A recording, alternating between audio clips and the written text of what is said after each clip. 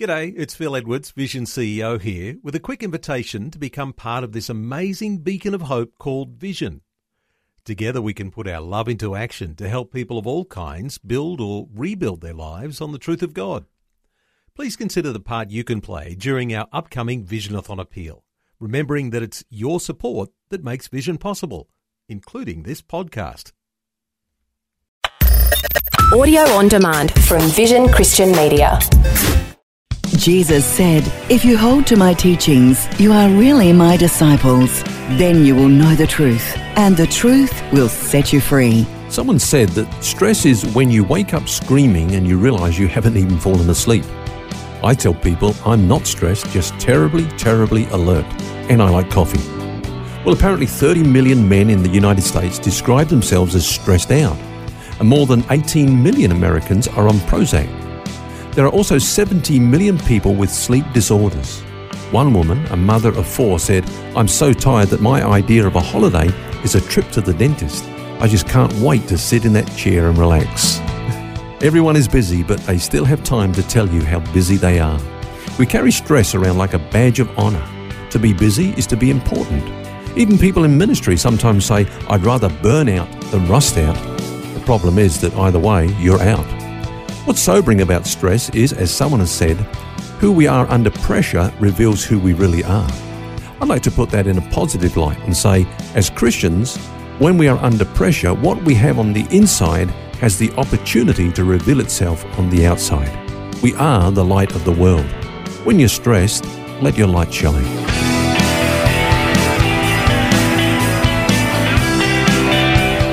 This is Set Free with Ken Legg. And thank you for joining us. Phil's my name, along with author and pastor Ken Legg. This week, we're looking at a sound mind.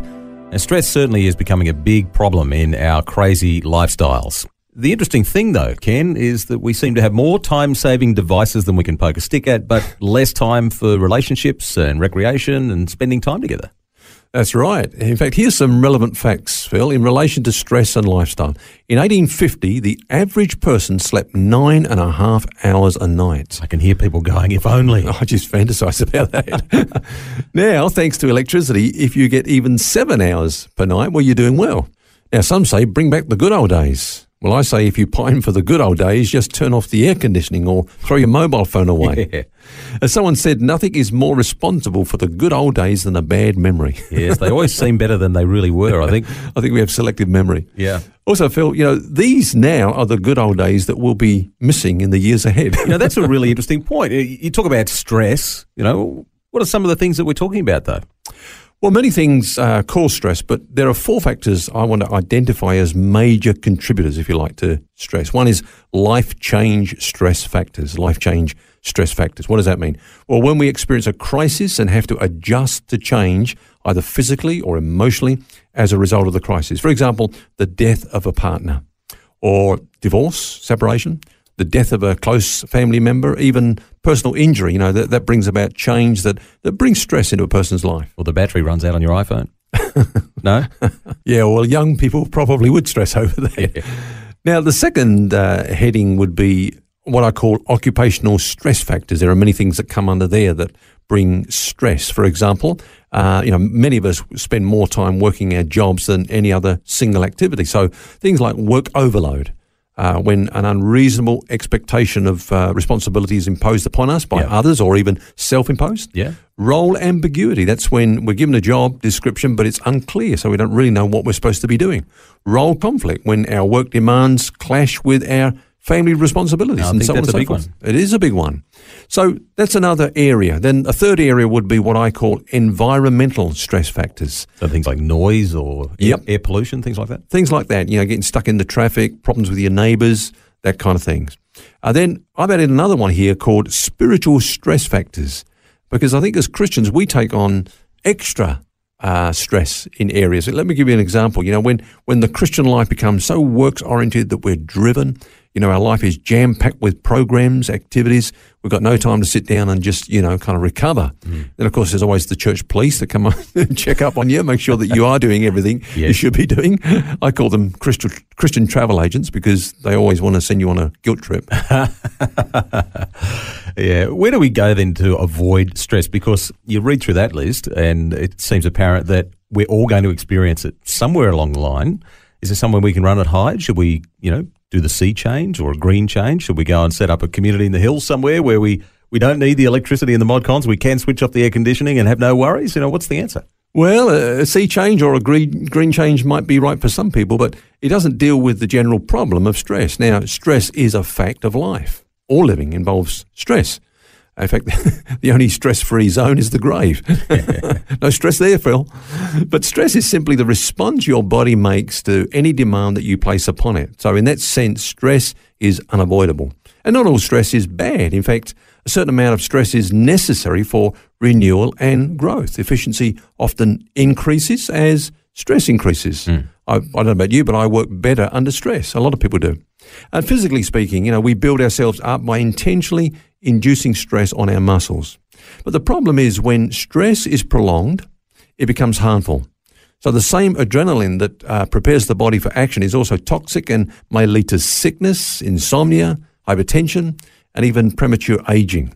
And then, of course, stress becomes distress. There are many structures that you could say that are like that too. You have to put them under stress for them to have strength, but it can go too far and then you break it. And then it snaps, It's the balance thing, I guess. That's right. The Bible talks about stress, doesn't it? Well, it doesn't actually mention stress, but it does mention distress. And in fact, it's a very interesting word. It's the word stenochoria. Stenochoria. Made up of two words, stenos, which is narrow, from which we get the word stenosis, which is the hardening or the narrowing of the arteries, and then chora is a place. So put it together, it means to crowd into a narrow space, to be pressed for room, or cramped or hemmed in, to be squeezed into a frustrating tight corner. It's the opposite of being in a large place. Now, some people cope with stress, but others buckle under it. Now, Paul, he said he was troubled on every side. In other words, every side it was coming at him, but he says, not distressed. I don't feel like I'm squeezed, out of control here. Yeah. I'm still in a big place with God, a broad place with God. David said, I called on the Lord in distress, and the Lord answered me and brought me into a broad place. I guess the good thing out of all of that is that there is hope if we feel stressed, isn't there? Yeah, absolutely. There's others in the Bible I can think of that experienced stressful circumstances, and they were able to turn to the Lord for help, and that's a real encouragement for us. You think of guys like David and Paul, we think of them as, the giants of the faith, but they were under stress and in very stressful conditions, but were able to turn to the Lord. Absolutely. And let's remember that Jesus, when he left earth, he bequeathed us his peace. He said, my peace I leave with you. Now, that must mean something, about the quality of life that we were meant to live and that he wants us to live and to enjoy. He said, my peace I leave with you. He didn't say there'll be the absence of trials and stressful things, but in the midst of that, we can enjoy peace. And, of course, he gave that wonderful invitation. He said, come unto me, all you that labour and heavy laden, and I will give you rest. Now, I believe that, he's still giving that invitation today. He's reaching out to his people, say, come on, come unto me, all you that labour and are heavy laden, and I will give you rest. Then he went on to say, take my yoke upon you and learn of me. In other words, look at the way that I lived on planet Earth. Well, how did he live? You say, it's easy. You were God. Well, yeah, he was God, but on earth he didn't live as God. He lived as a man. He placed himself under all the restrictions, limitations that you and I go through so that he could experience the totality of life and everything that comes at us, But how did he live? Well, he lived in union with his Father. He said, without the Father, I can do nothing. So he lived in this sense of dependence. Then he said, now, you live like that, and you come under the yoke with me, and my yoke is easy. You look at that word in the Greek, Phil, it actually means that it's tailor-made. That's how we should be living. Really? Tailor-made? Tailor-made. Basically, if I can summarize it, it's easy, it's compatible, it's just right for us, to live under the yoke with Jesus. And then he said, my burden is light. Now, here's a problem. Sometimes we take a burden that he never put on us. It's a self-imposed burden, or it's a burden that we've allowed others to impose upon us, but his burden is actually light. And so, he gives us this incredible invitation. There may be some of our listeners right now that really do feel stressed out. Life is just coming at them from every direction. So what do they do? Well, I believe that they respond to this invitation. They say, yes, Lord, I'm going to come under the yoke with you. I'm going to learn to pass the strain, cast my care upon you, hand it over to you. But also, I'm not going to take upon myself a burden that you haven't imposed upon me, a burden that's going to weigh me down, because your burden is light.